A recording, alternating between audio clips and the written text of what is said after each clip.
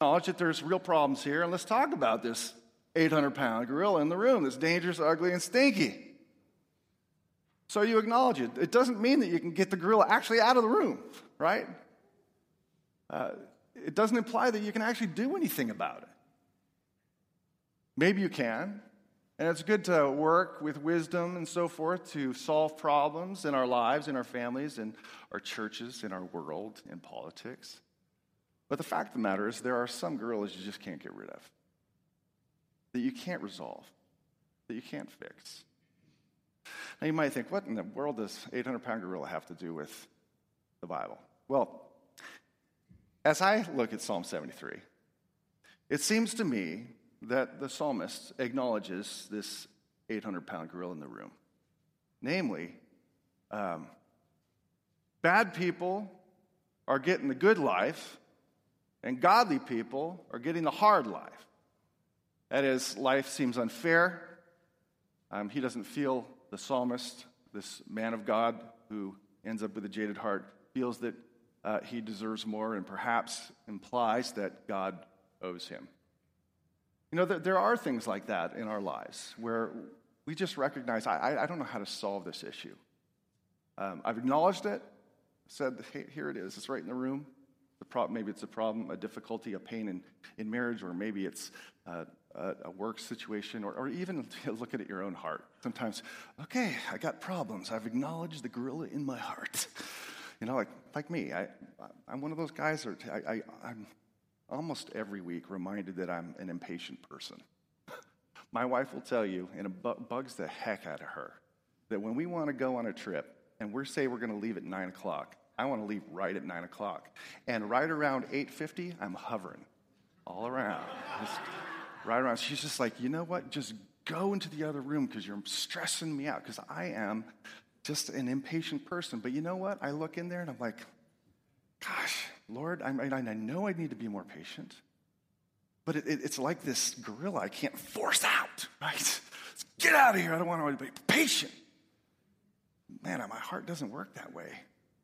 You know, all of us have those things. I have those issues, either inside or outside, that just seem like no matter what you do, how hard you try, even just acknowledging that it's a problem, you just can't seem to do anything about it. Where do you go? You can deny it. Again, pretend the elephant doesn't exist or the gorilla doesn't exist, or you can try and push it out with all of your might.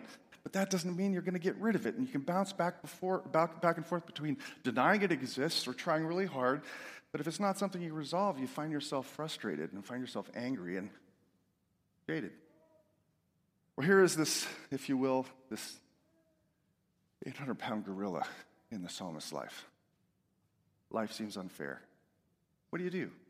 Ignore it? You try and fix it? Ignore it, fix it? Because it doesn't work. We left the psalmist last week in a very frustrated position where he couldn't figure things out. This is where we ended. After looking at life and seeing the disparity and the unfairness of how people are treated, the bad people getting the good life and the godly people getting the hard life, this is where we leave him. He says, but when I thought how to understand this, it seemed to me a wearisome task. It just drugged me down, like trying to figure out contemporary American politics. Just drags you down, right? Or Venus trying to figure out Mars, and Mars trying to figure out Venus. It's just a wearisome task. I can't figure out, he says, God, I can't figure out life. That's where we left him. He can't fix it. But then beginning in notice that the end of that verse 16, it ends in a comma, not a period. So after he says, but when I thought how to understand this, to understand, get my head around it, resolve it in my thinking, it seemed to me a wearisome task until. What an amazing word. Because it marks a turning point. It marks the shift. It marks a renewal. It marks the beginning of a new perspective on life. It's a, if you will, a way out. Not between ignorance or ignoring something, a problem, and trying to fix it yourself, which you can't do in many cases, there is this third way, and it comes after this word until. Something happens. Something happens, and this is what he experiences. And we're going to spend almost all of our time on the first part of verse 17. Until I went into the sanctuary of God, then I discerned their end. Truly, you set them in slippery places. Then them, he's referring about the ungodly, wicked people who are prospering. Truly, you have set them in slippery places. You make them fall to ruin. How they are destroyed in a moment, swept away utterly by terrors.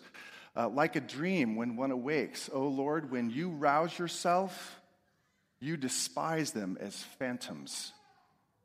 The turning point is that he goes into the temple or goes into the tabernacle. He goes into the place of worship. He goes into the place where God had decreed that his name would be known and his presence would be manifested or displayed for his people. The temple, the place of worship, the presence of the Lord. Well, the question for me, and I think for us, is like, that's the turning point, but we're only given like half a sentence. Until I went into the sanctuary of God. Well, what happened in the sanctuary of God that he would experience such a renewal and a turnaround that will lead him into the heights of affirming that there's nothing better than God in the entire universe? What happens in the sanctuary?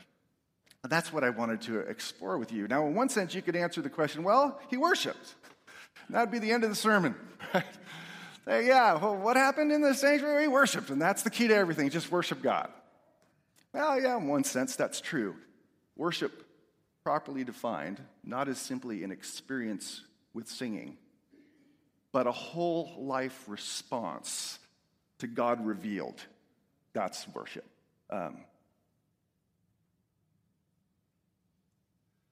I'd like to break it down a little bit more for us. This whole idea of the sanctuary of God. Because the sanctuary or the temple, as God designed it and delivered it to his people, God was very specific on how it was to be built, how many rooms it was to have, how much and what the furniture looked like. In other words, God was the one who architected this ancient symbol of worship. And that ancient symbol of worship, that ancient place of worship, the tabernacle or temple, was meant to communicate certain things to God's people about himself. All right? And one of those things that the temple was to the people was it was a place of revelation, a place where God revealed himself, a place where people could sense and see and hear what Yahweh's like. Think about it for a moment. I'm going to just have to draw on your memory of the Old Testament. And if you're not familiar with the Old Testament, well, you can fill it in on the back side through some reading or so forth. But I mean, the temple of God was the place where God's own words were kept, like inscribed on stone. God's own revelation were kept. It's a place where Solomon would later say, this is a place in which the name of the Lord has been placed, and the name of the Lord will go out, the knowledge of the Lord will go out to the ends of the earth from this place. In other words, it was a place where God revealed himself to his people. And not just in words, but also in the embodiment of the temple itself. I mean, it was designed to communicate, so you would walk in, or you'd see it from the outside, and you would sense the grandeur of the Lord. I don't know if you've ever walked into a European cathedral. Man, it's awesome. Like you can sense just from the sheer architecture and space that whoever's worshipped in here is awesome. Not these, strip mall churches or even like this. Just nothing compared to those things. Well, the temple was designed with grandeur and with gold, and at the same time, every little piece revealed something about the Lord. Like most temples, pagan temples, had images or they had statues in them, but ironically, in the Jewish temple, there were no images of created things. There was just an empty seat called the mercy seat with two cherubim representing the throne of God, the invisible irreducible God, communicating to God's people, even though they couldn't see it, that God reigns, and he reigns in mercy. Or seeing the temple veil and recognize God is so utterly holy that we can't even be near him apart from sacrifice. Or to see the table of showbread and be reminded our God is a God who provides for us. Or to see the candelabra or the menorah that gives light, a reminder that God is not only the source of light, he is light. Like the whole thing communicated. It was the embodiment of who God is. Like you walk in and you get a sense of himself. You know, I didn't have this in my notes, but Josephus wrote about the temple. And he said that then on the veil, there were woven in things that would communicate the universe. The idea being that the God, Yahweh, behind this veil rules heavens and the earth. That's all supposed to communicate, right? One of the things that he would have experienced, Asaph, is a reminder as he came into the temple of who Yahweh is.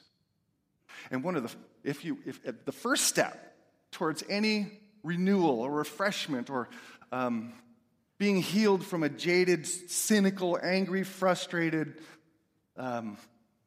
strangled heart is to come back into the open and recognize who God is. It's just to sense the grandeur of God revealed. My favorite place, my favorite sanctuary is not a cathedral.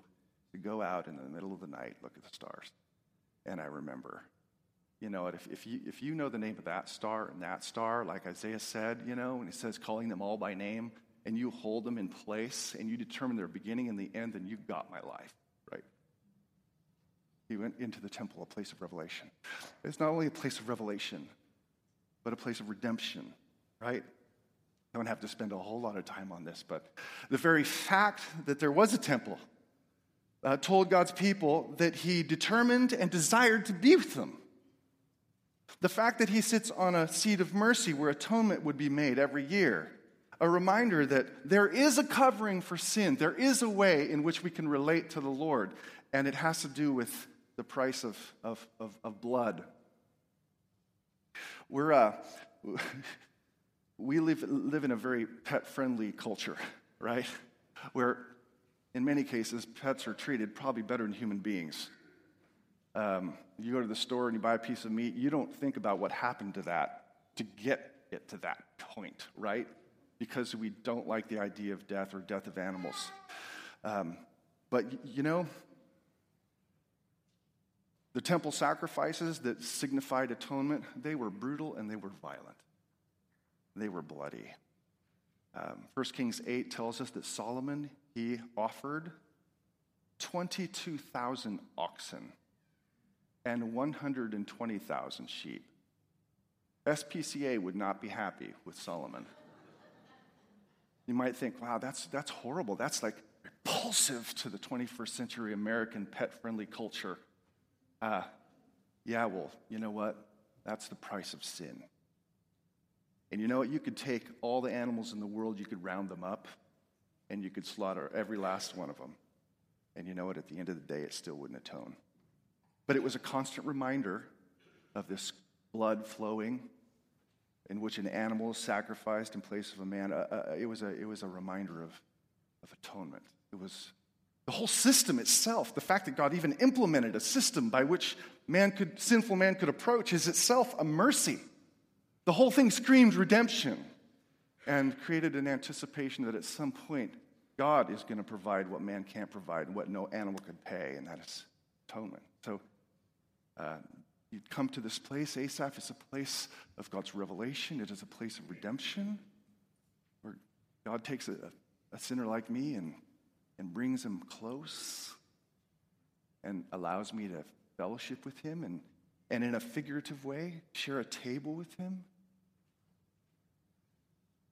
And then the third thing is the temple would be, again, until I went into the sanctuary of God. The sanctuary, a place of revelation, a place of redemption. It was designed to be a preview You walk into the temple, the whole thing was designed to be a preview of what's to come. I prefer, and this sounds way too theological, but I prefer the word eschaton. If you're a theology student, you learn eschatology, which is the study of the end or a study of the future, Ironically enough, there is this village for, it's a nursing home. It's called the Eschaton Village up in Carmichael. If you really knew what the Greek word meant, you probably wouldn't want to live there because it means this is your last home, right? It's the end. That's what it means, eschaton. Well, the temple the whole thing screamed forward, like it's a little mini picture of what's to come. Now, what do I mean by that? The whole thing was designed with Eden-like structures, Garden of Eden-like structures. There were flowers and symbols of fruit trees, and all of it a reminder that we once came from the true sanctuary, right? Where man and God dwelt in a perfect place, and man worshiped God without hindrance, without veils, without sacrifice. There was none of that because it wasn't needed. There was no sin. And so when God grafted that into the idea of Eden and fruit and flowers into this sanctuary, he was telling his people, listen, I'm taking you back there sometime. Like, this is where it's all going. The future. At some point, this veil's going to come down, and you and we're going to be together again. That's the whole thing. Screams future. It screams new creation. It screams heaven. It screams the new Eden. That's the positive aspect of the preview.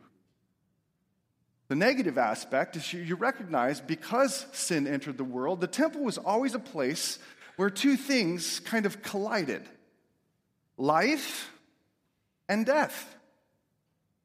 I mean, the death of an animal signified your continued life because it gave its life. So it's death and life, curse and blessing, side by side. And you can't help but see, man, in order for me to be with you, God, and you to be with me, something has to die, which means something has to be judged. Something has to be terminated. Something has to be killed. Something has to be condemned. That is a sense of the future. It is a small foretaste of judgment to come, in which God will judge the living and the dead, because the sacrifices spell it out. Blood everywhere. And I think that last piece was part of his realization and the shift in perspective, so that he could say, at the second part of verse 17, then I discerned their end.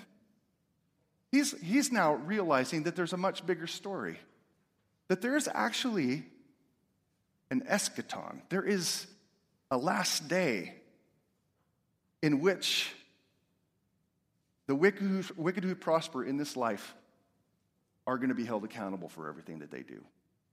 They are going to be judged. I discerned their end.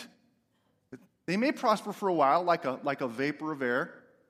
Things may seem unfair for a moment. You may not get what you think you deserve in this life. But the fact of the matter is, he says right here, there's an end coming. You've set them in slippery places. They're like on the edge of a cliff with ice under their feet. At any moment, they could be gone, and their prosperity goes with them. Or like a dream. It's like a dream or a phantom. When God rousts himself, it's a picture of judgment. When God gets up off of his throne and says, now is the time. Part of the perspective that we have to have as believers is we have to see life from the end of the story perspective.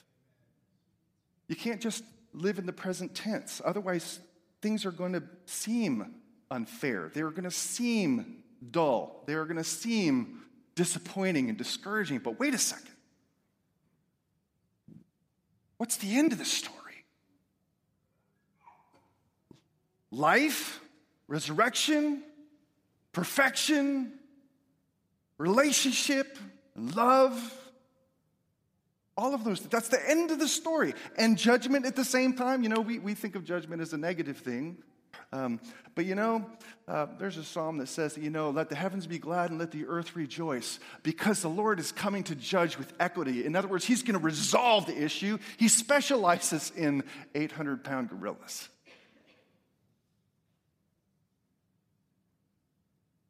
We have to see part of the way out is you have to see life from the end of the story. When you realize that because of the end of the story, and it brings so much comfort, and I don't know if God did a spoiler for us, by telling us how things turn out. It's not a spoiler, right? It's an incentive. It's supposed to teach us and tell us, I got this whole thing figured out. And you know what? You end up in a good place. So you know what? Trust me with it. I'll work it out. You have to see life from that perspective. So that's, when he says, I went into the sanctuary of God, he was confronted by the revelation of who God was. He was confronted by the fact that God is a redeeming God. And he was confronted by the fact that God owns the end of the story, and it's a good story. It ends in judgment for those who don't believe, and salvation for those who do. Now, how are we supposed to? I was like, hey, man, how do you translate this into the 21st century? We have no temple. And this church building is not a temple. Not even a sanctuary, technically. Christians have resisted using the word temple to describe churches because there is only one temple. And it's not made with stone.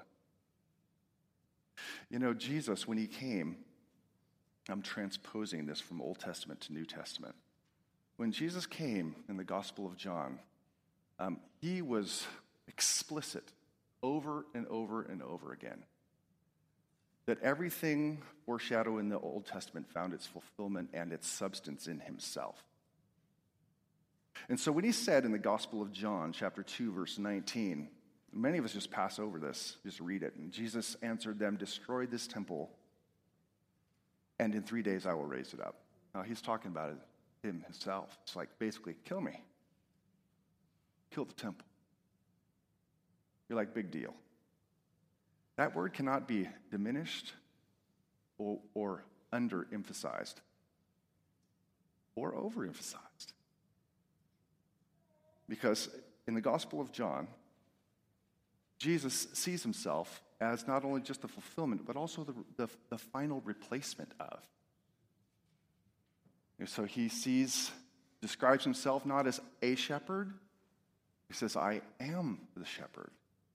He tells us, I am not a light like John the Baptist. I am the light of the world. I'm not just the vine from which people draw life. I am the vine. And when he describes himself here as, I am, destroy this temple. It's like, I am what the temple represented. That place was built with human hands and with rocks and gold. I am everything it signified. When you think about it, it makes complete and perfect sense because Jesus is not a revelation of God. He is the revelation of God, right? The Word made flesh has come to dwell among us. He is the most perfect, explicit representation, revelation, display of who God is that you'll ever have. Temple can't compare to Christ. That he is not just a redeeming means, he is the redeeming means. He is the Lamb of God that takes away the sin of the world. No more blood of animals. There was just one life needed, and it was his. He is redemption. And he is the perfect picture and expression of what's to come. His life, in particular, his death and resurrection. Right? In those two things, you see the horror of the judgment to come, condemnation, wrath, and anger poured out on the one instead of the many, which is a rather terrifying little peek of what's to come on planet Earth. It's a little preview. No, it's a big preview, actually. Or resurrection. I mean, the coming to life. Back to physical, spiritual, perfected, glorified life. That's our hope. You see, he is the picture of our future. He is our future. So when to me, what it means, verse 17, when it says, and then I went into the sanctuary of God. The sanctuary we come into, church, is not a building. It's in the person and work of Christ, through whom God revealed himself, through whom God has redeemed us, and in whom God gives us the end of the story. He is our temple.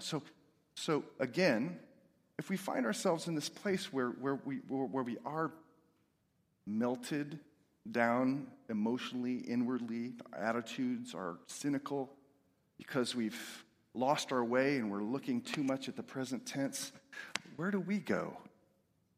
Well, we gather together and we talk about, sing about, declare, read about, as Tom says, declare the gospel to ourselves. We remind ourselves of who God is for us in Christ, what he's done to make us his own, and to remember where we're headed into the future. We gather in him. We come to him. And what does 2 Corinthians 4 say? It says that the glory of God shines in its fullness through Christ, right? So when we come, we're supposed to, how else do you find your jaded heart healed? Well, you come back into the fullness of who Christ is for you. That's the simple answer, right? To be reminded when you're feeling like God doesn't notice you or he doesn't care about your specific situation, to be reminded that, yeah, that's right, God is who Jesus is. Jesus represents and shows and reveals who God is. And man, I remember that story in Gospel of Mark in which there was this man called blind Bartimaeus. He was sitting on the side of the road in Jericho, and he was screaming at the top of his lungs as Jesus walked by in a caravan. And he was screaming at the top of his lungs, "Have mercy on me, Son of David." And everybody was saying, "Shut up. He doesn't have time for you. You're too much of a beggar, too much of an invaluable, unworthy person for the King of Kings to stop and take notice of." And yet, the Gospel of Mark says that Jesus stopped. And he went over to the man. That's him to you. Like, that's him to me. That's our Father. It's like he hears your cry. He knows about the particulars of your life. And that's God revealed in Christ. Or to recognize at the same time, all right, you know what? Jesus is in charge. All authority has been granted to him. And therefore, you know what? The next president of the United States has already been determined.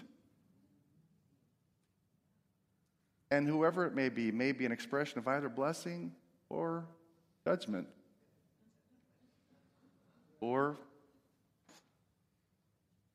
I'm not going to finish that sentence. But to be reminded that we are citizens of his kingdom. Therefore, we have nothing to fear. Right? That's coming into all that Christ is for us and finding our hearts renewed and refreshed, not by staring at the world and its inequities, but by declaring and soaking in all that God has revealed to us through his Son, and that we matter because he is our Redeemer, and we're going someplace awesome. So listen, I'm just going to ask you, I'm point blank here. If you're a jaded person, your Christian heart has just been darkened, I just want to ask you, there's only one way out of this. You can ignore it, you can try and fix it yourself, or you can do the third way, and this is the only way out of it. Come back to Christ. Come back to Christ.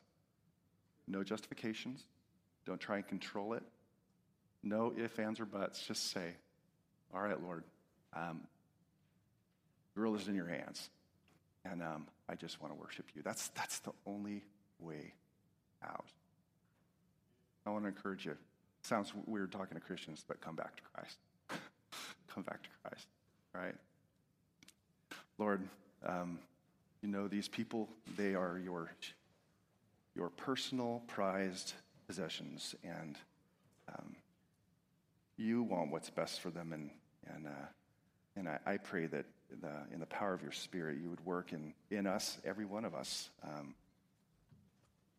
If we're not jaded, maybe we're just bored, maybe we're indifferent. And I pray you'd break that apart. Just allow new life to come in, new breath, new wonder, new marvel, new joy, new excitement, sense of adventure. Because Lord, you're the captain of the ship, and we want to trust you. So help us to do that. Help those who are far to draw near to Christ. Amen.